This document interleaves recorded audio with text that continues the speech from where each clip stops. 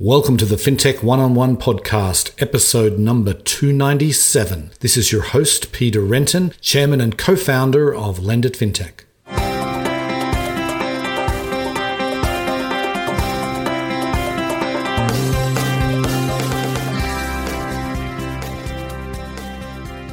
Today's episode is brought to you by Lendit FinTech, the world's largest digital media and events company dedicated to all things FinTech. Lendit FinTech offers programs throughout the year to the FinTech community, such as engaging webinars, white papers, a weekly news show, a daily newsletter, and our newest offering, FinTech Features, a program that helps FinTech companies amplify their announcements. Find out more details on all these offerings at lendit.com. Today on the show, I'm delighted to welcome Sam Sidhu. He is the Vice Chairman and COO of Customers Bank, and he's actually going to be CEO starting July 1st. I wanted to get Sam on the show because I think Customers Bank is just a super interesting bank. They're sort of a large community bank, sort of small regional bank, but they have leaned into technology like few other banks of their size or even larger banks have. And this has been demonstrated by the PPP. They've been involved in all three rounds. We talk about this latest round in some depth and how they really applied technology to help process loans for many other banks as well as fintechs. So we talk about that. We talk about the SBA and how they are going to have an end-to-end SBA lending product that will be stood up after the end of the PPP, something that has really been, sorely missing. We talk about the role of branches and how Sam sees that. They have a small branch network. And Sam gives his vision for the future of Customers Bank when he becomes CEO. It was a fascinating interview. Hope you enjoy the show. Welcome to the podcast, Sam. Thanks, Peter. It's great to be here. Thanks for having me. My pleasure. So I like to get these things started by giving the listeners some background. I mean, you've had quite an interesting career to date. Why don't you tell the listeners some of the highlights? Sure, I'd be happy to. So first and foremost, to go back to the beginning, born and raised in Pennsylvania in a banking family. And now, believe it or not, both myself and my sister are also following in the banking and fintech space. My sister, Levleen, is the CEO of BM Technologies, and I think she's been recognized by Lendit in recent past as FinTech Woman of the Year. But also, stayed in Philadelphia area for college, went to University of Pennsylvania, studying at the Wharton School. And after that, really started my career in tech media investment banking, first at Goldman Sachs, and then joined a private equity firm called Providence Equity, again, focusing on the same sectors. So I've had a long journey, which I'll talk a little bit about through many, many different sectors. But, first at Providence, worked in the U.S. headquarters, but then moved to India as well. So got some international experience. And that's when I decided to go back to business school and really where the entrepreneurial angle and some of running my own businesses really started. So I started a real estate private equity firm called Megalith Capital Management. It's really essentially a fund manager, which is what I've been doing, for the last decade before joining Customers Bank last year. So fast forward, $1.5 billion portfolio, mostly New York City properties with over 1 million square feet of development. So we became a fully integrated operator as well. Also along the way in 2018 in parallel, launched with some partners a SPAC, focused in the fintech space and sector, which now everyone knows what a SPAC, is. A couple of years ago, we were the third fintech focused SPAC at the time. I think someone told me a number. I don't know if it's accurate, that there's something like 36 fintech focused SPACs, active right now. I think it's directionally believable. But, as the CEO of the SPAC, while also running the real estate platform, I had an opportunity to meet and in many cases bid on, hundreds of companies in the fintech sector. Right. And interestingly, all roads led back to the bank charter. And that really brings me to Customers Bank, where I joined last January as vice chairman and chief operating officer in January pre-pandemic.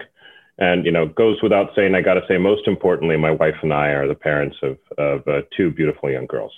Okay, that's great. That's great.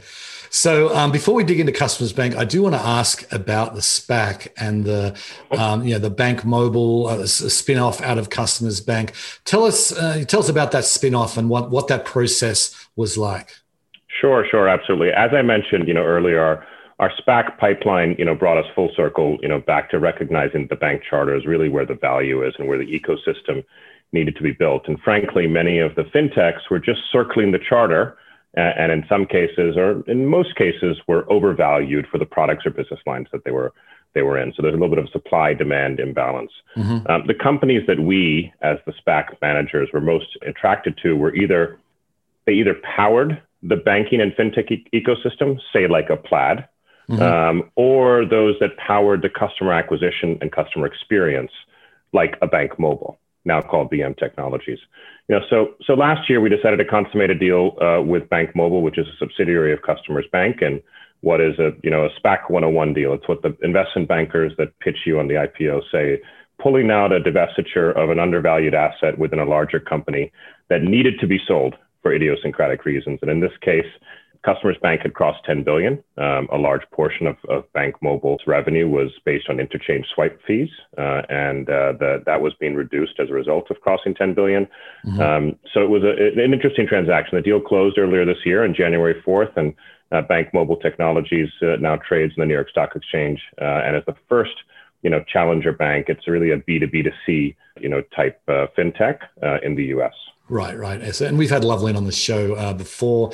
I'll link to that in the show notes. But then just before we get going, though, one more word about SPACs. I mean, you were early on the SPACs, as you said. You were the third, and now it seems like there's a new SPAC that's being announced almost every week. I mean, it seems like it's died down a little bit in recent weeks, but there's this SPAC mania that has sort of gripped fintech. It feels like in the last 6 months. What do you make of that? So at the end of the day, you have to remember that there's first focusing on fintech. There's a lot of private capital that has invested in some very successful companies and industries in the fintech space over the past decade. So there is a need for liquidity, and to going public is a great source of liquidity. Yeah, and there's also been a maturation in the technology cycle. From a SPAC perspective, a SPAC is a great tool. It's not a one size fits all for every company as an alternative to an IPO, but it can be very attractive, especially when there's a win-win on both sides, where there's value add on both sides. If a company can go public on its own without any hiccups and doesn't need any sort of specific reasons to partner with a SPAC, it probably should. And a SPAC transaction doesn't necessarily make sense. The SPAC mania that's going on right now, where SPACs, just based on the management team, are trading at a higher value than their trust liquidation value. Right. That's something that has to eventually end. So rationality will come back into the market. I think we saw the opposite of this, where SPACs were trading at a discount to trust value in the financial crisis, which also didn't make sense below cash. So I think that there'll be sort of a swing back, but I think at the end of the day, they can be a very attractive tool for the right situation. Right. Okay, so then let's talk about Customers Bank. It's a very interesting bank. You've got a great story, but maybe just how do you describe the bank today, so the listeners have a good sense of it? Sure, absolutely. So Customers Bank is just over a 10-year-old startup bank that has now grown to 18 billion in assets. And really it merges the established expertise of a regional community bank, but with modern offerings and the platform of a technology company, fostering the creation and innovation of BankMobile as an example. And really what we're doing at Customers Bank is we're designing a bank of the future that's at the intersection of community banking and tech or fintech, but doing so as one of the top 100 largest banks in the country, which makes us very unique. We have community banking in the Northeast in a branch-light format. We have only 12 branches, which is basically the same amount of branches as when the management team acquired what is now called Customers Bank in 2009. In addition to C&I lending and deposit gathering on the commercial side, we have national businesses like SBA, banking mortgage companies. Last year, interestingly, we funded 2% of all mortgages in the U.S. Lender finance, fund finance for private equity funds and venture capital firms, real estate specialty lending, equipment finance, and multifamily. And on the consumer side, which represents just over 10% of our book today, but it's growing, we have sort of acquired that portfolio, or rather acquired those customers almost exclusively through digital means. Right. Okay, yeah. Let's talk about. I want to dig into the PPP because I know you were a big player in that program. But maybe before we do that, can you give us some sense of beyond the PPP, what has the last 12 months been like at Customers Bank? Sure, absolutely. Talk about I joined in a whirlwind of a year. I joined at the end of January. Right. It was a whirlwind year for everyone, but for me personally and for the bank, I had 6 weeks together in person, joining in as a senior executive before we all went into lockdown. So first we started, as many banks needed to, started by triaging the portfolio, looking at the known and unknown risks. And we also, worked on establishing and onboarding a new technology monitoring and portfolio management tool to assist. We then also, I shouldn't say we then moved to, because all of this was going on at once, So right, of course. We then significantly increased our investment portfolio. So we allocated cash in a way where we otherwise didn't have business as usual type opportunities, but also we were, quote unquote, a balance sheet or lender of last resort. So there were huge interest rate moves and lack of liquidity in the market. And we doubled, or more than doubled, the size of our investment portfolio over a period of time. Most of it happening in March of last year. So in hindsight, those trades look incredible now, but at the same time, at the time, it was, very tactical and very thoughtful. Right. And then we'll talk about PPP, but beginning on March 27th, 2020, a date that will be ingrained in my memory forever, we pivoted to PPP and started helping our customers first, and then inbound customers, while we opened up a digital portal, and then we helped small, medium-sized businesses, and importantly micro businesses around the country. And in 2020, PPP, we ended as a top 5 lender with over $5 billion of loans. PPP ended in August 8th of last year, and towards the tail end of the summer, I started evolving my management role. So I took on a number of key direct reports by the end of the year, and have assumed most of the operating responsibility that I have today. So that was sort of a return to business as usual for a period of time. And then by December, we had PPP3 launched. And on the heels of record earnings, record quarter for the year, the revenue grew 40% for the year, earnings grew 80%. And we have expectations that will continue in 2021 with momentum into 2022. It's really just, I feel very fortunate to have such an incredible team to have pulled off that feat in such a difficult time. So, really, it's all thanks to leaning into technology. Yeah. So I want to actually think about that in the context of the PPP, because you said you've done 3 rounds, and and we chatted earlier this year, and you talked about the 3rd round of PPP and how you were approaching it a little differently. But maybe just give us some sense of what you learned from sort of round 1 and round 2, and what you applied to round 3. Sure. So, I think first it's important to have the lens of the borrower. So the borrower now had a 25% revenue reduction test in 2021, which really reduced the number of loans, the demand for loans, but it really focused and targeted on the folks that needed it the most. So you had a little bit less demand, but there was high volume of smaller loans. So less dollar demand, but still a large demand.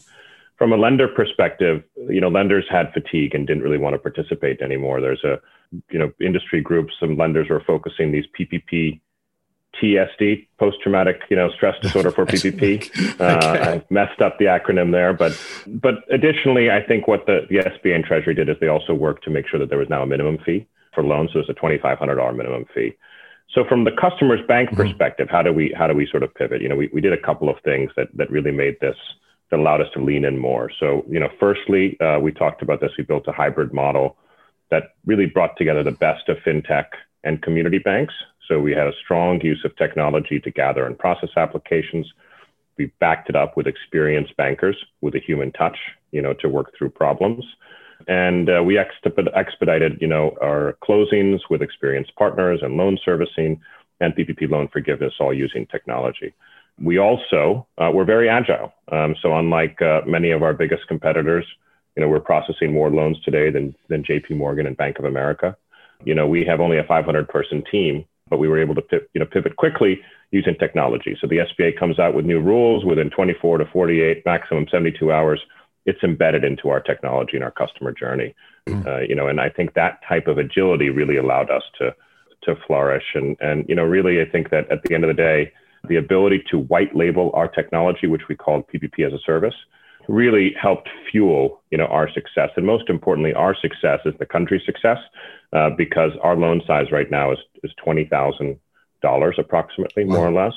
So when you think about that, this was a 10-week type program. You're talking about payroll of, $8,000 or so, right? So these are, this is a 1, 2, 3 person type types, either sole proprietor or very small micro businesses. And they're the ones that are really most impacted by the shutdowns. Right. Well, I want to talk about that for a minute, the white label program, because I know that, that was, it sounds like you went out to other banks, you said, who had PTSD from the PPP previously.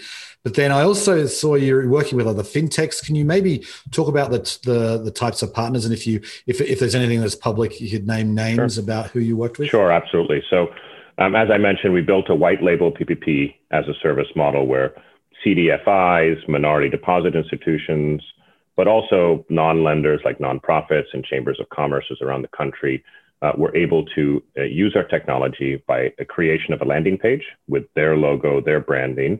It had the look and feel of a nonprofit or a lender or a bank's PPP platform, but we handle all application processing. We handle borrower intake, borrower questions, SBA submission, loan funding, loan servicing, and we will handle, forgiveness as well. So we did this with an entirely, dynamic tech platform. So now in terms of partners, we publicly disclosed last year, we had partners like Kabbage on deck, but we also have marketplace lenders like a Lendio and an Intuit, but we also have referral partners, say like a Womply. And on the banking side, we've had hundreds of banks send us loans, including a top 5 bank in the country who's sending us release valve loans. I'd call it overflow type loans. We also have a $50 billion bank, several banks over 10 billion. And really, this is what this hybrid banking plus fintech approach is really what helped cement our position in the industry, and also, frankly, with the SBA, who's very appreciative of our involvement. Right. So let's talk about the SBA. I mean, because they, initially they had a very difficult challenge that was talked about a lot last year, but obviously they had a lot more time to prepare for round 3. We all suspected round 3 was coming, and so how has it been dealing with the SBA this time around compared to in 2020? Sure. So the timing could not have been worse from an SBA perspective, because you had sort of Congress and the previous president, sign this, the PPP new top off at the end of December. Mm-hmm. And then you had this is post-election, a new administration coming in early January. And the program launched just days before the new administration. Right. And believe it or not, the political appointees all left at noon, the day of the inauguration. So there was obviously a little bit of transition that lapse that couldn't have been prevented, because frankly, that's just the way that the government works, especially with the new administration coming in.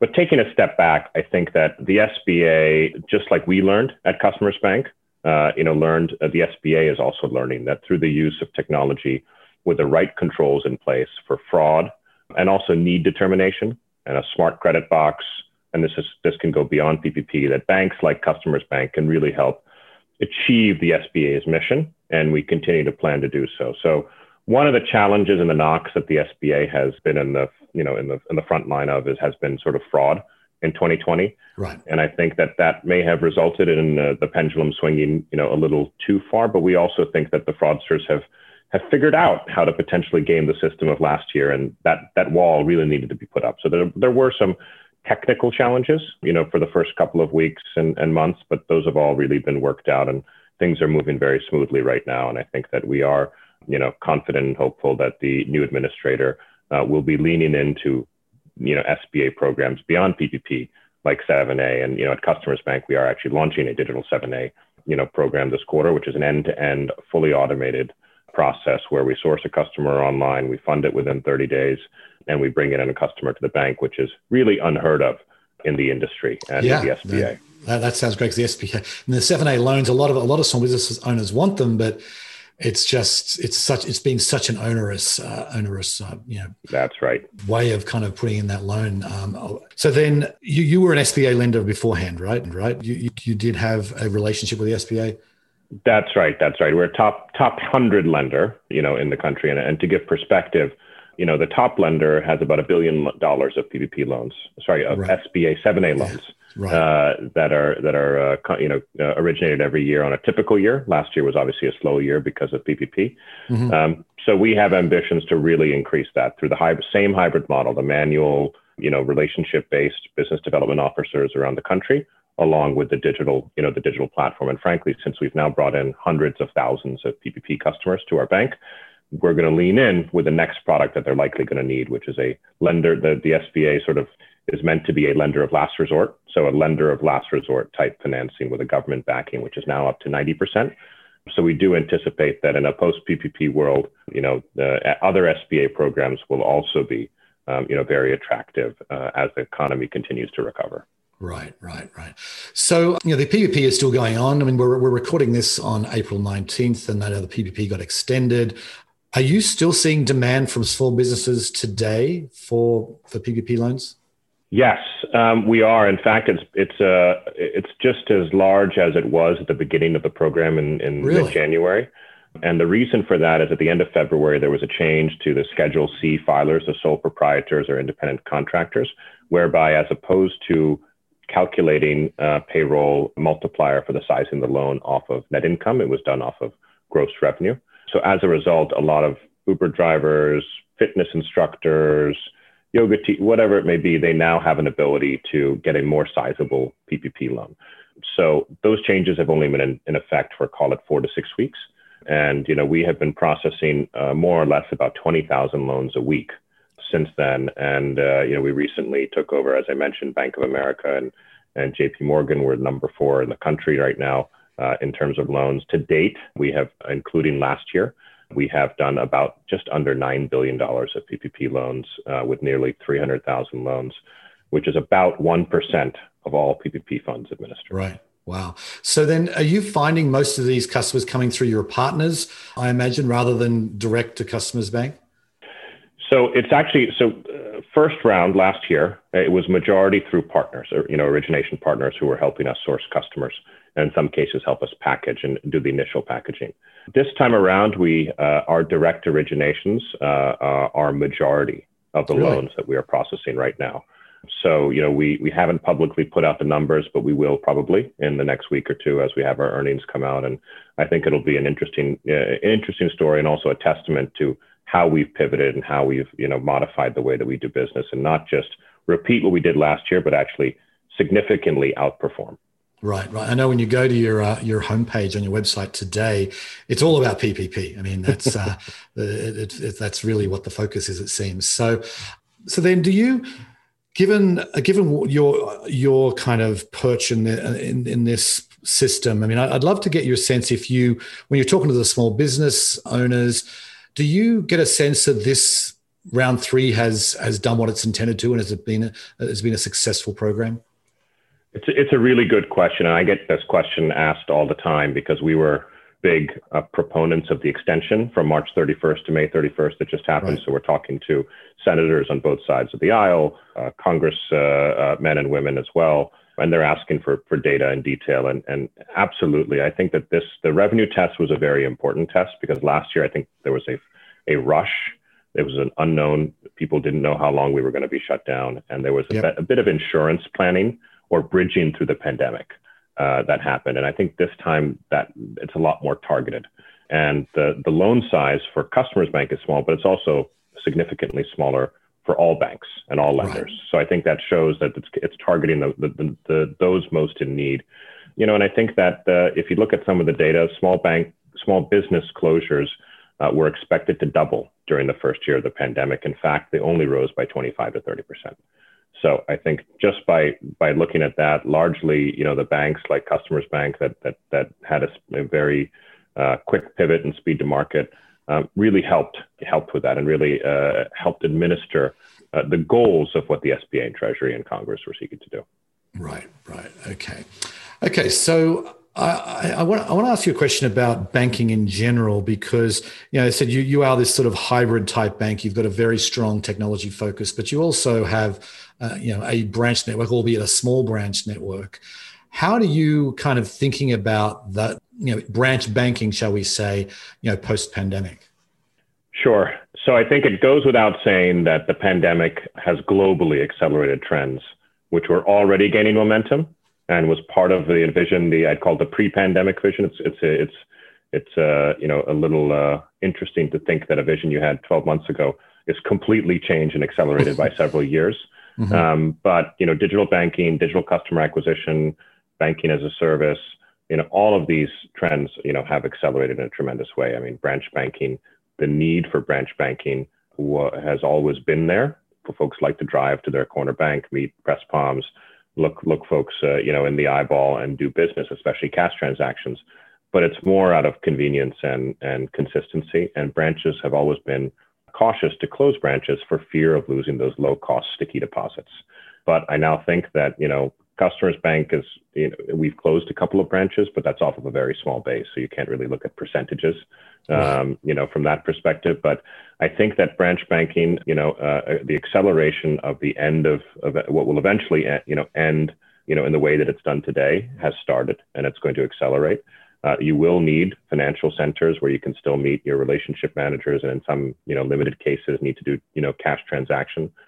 But, from a small business perspective, which a lot of those relationship experiences get done in branches as well, PPP was a highly digital experience for everyone, even if it was just a digital application, as opposed to a total digital end-to-end automated experience like it was for us. And we think that these experiences are going to help break off the rust and create some inertia.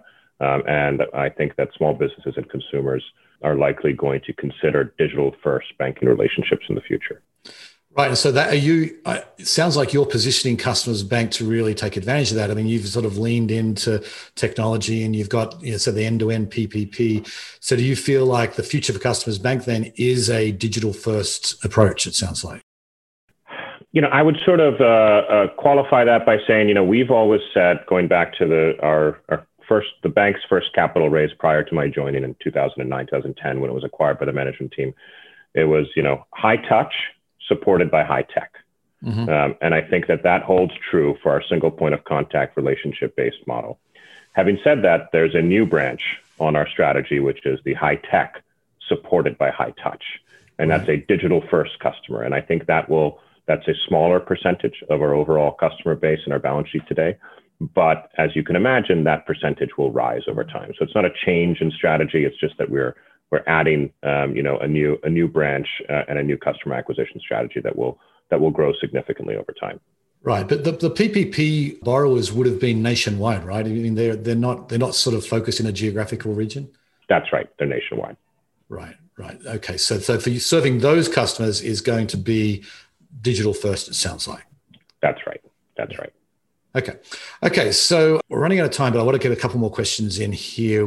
I want to talk about small business lending specifically, and you talked about I'm putting up a 7A program that is more digital, but I'm interested more on the demand side, and when it gets to small businesses. The PPP, I don't think there's going to be around for. Anything's possible, of course, if we get a relapse of the pandemic or something. But assuming the PPP is over for good on May 31st, what do you see in small business lending? How long before it looks like it did in 2019 as far as demand goes? Sure, it's a good question. I think that the pandemic has, from a bank perspective, has highlighted the importance of balanced industry exposure, and the restaurants, shipping, retail, they are going to take some time, to recover. And I think that, having said that, I think that there are green shoots everywhere, and I think that the vaccine deployment has been faster than people have expected, and I'm very hopeful that there'll be a quick, a quick rebound, which will allow some businesses to have some stability. Having said that, people have incurred debt, they have rent, they have costs that they could not turn off.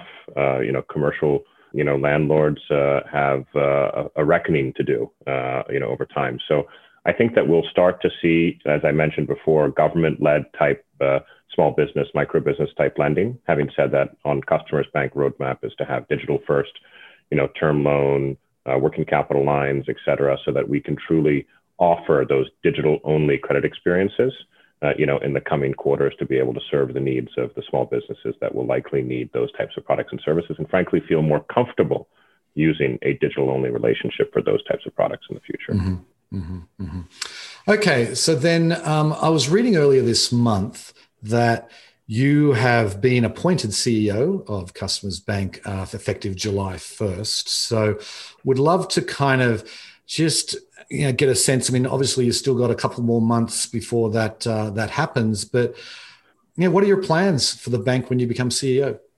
Sure. It's a very good question, a very interesting question. I would say that the bank had a strategy and they brought in the talent to help execute the strategy. And, the intention is that I would eventually take over, but it happened sooner than expected. And, the vision is the same. It's we want to build a highly successful bank that makes our customers say, wow. The mission or the path is going to continue to evolve, which in some of the ways that we talked about during the podcast. But we want to really ensure that our commercial clients have all the products and services that they need so that they can self-serve and that they can self-serve as much as they need. One thing that we learned during PPP is that, many of the small businesses, they have a top 5 bank account. They have a community bank, like a customer's bank account. And then they have a Square or a Kabbage of, on deck, type account. And I think those need to converge. And I think that's really where Customers Bank, is seeking to go. We want to make sure that our consumers and our small, medium-sized businesses don't need a JP Morgan or a Bank of America for some small, large corporate or FX type transfer or something unique. We want our digital experience to be better than that of a top 10 bank so that we can really own the primary banking relationship. And I think the benefit of being small without legacy technology, legacy branch network holding us back allows us to be agile and actually compete the way a fintech might compete against some of the large banks. And I think that so we'd like to own a primary banking relationship. And then once we're successful on starting to be successful in that goal, our medium to long-term vision is to add other financial services, products and services like wealth management and insurance, and seek to then own the primary financial services relationship. And I think that would be how we really define, long-term success. But if we can achieve, most, if not half of that roadmap, I think all of us would be ecstatic. Right. Well, it's certainly, it's an ambitious agenda. And I wish you all the best, Sam. It was great to chat with you. Thanks so much for coming on the show today. Thanks, Peter. Thanks so much for having me. Okay. See ya. I think Customers Bank really is showing the way of the future here. They're not a large bank, they're also not a tiny bank, but they've embraced technology while still maintaining their community involvement and the potential and the availability of in-person, face-to-face banking. But the technology side of the business is something that, as you can tell by listening to Sam the last half an hour, that really they have focused on. They have made it so that it's a competitive advantage for them. And, whatever happens in their branches, they want to be a tech-centric bank. And I think that's a model that many other, smaller community banks and regional banks are going to seek to emulate. Anyway, on that note, I will sign off. I very much appreciate you listening, and I'll catch you next time. Bye. Today's episode was brought to you by Lendit Fintech, the world's largest digital media and events company dedicated to all things fintech. Lendit Fintech offers programs throughout the year to the fintech community, such as engaging webinars, white papers, a weekly news show, a daily newsletter, and our newest offering, Fintech Features, a program that helps fintech companies amplify their announcements. Find out more details on all these offerings at lendit.com.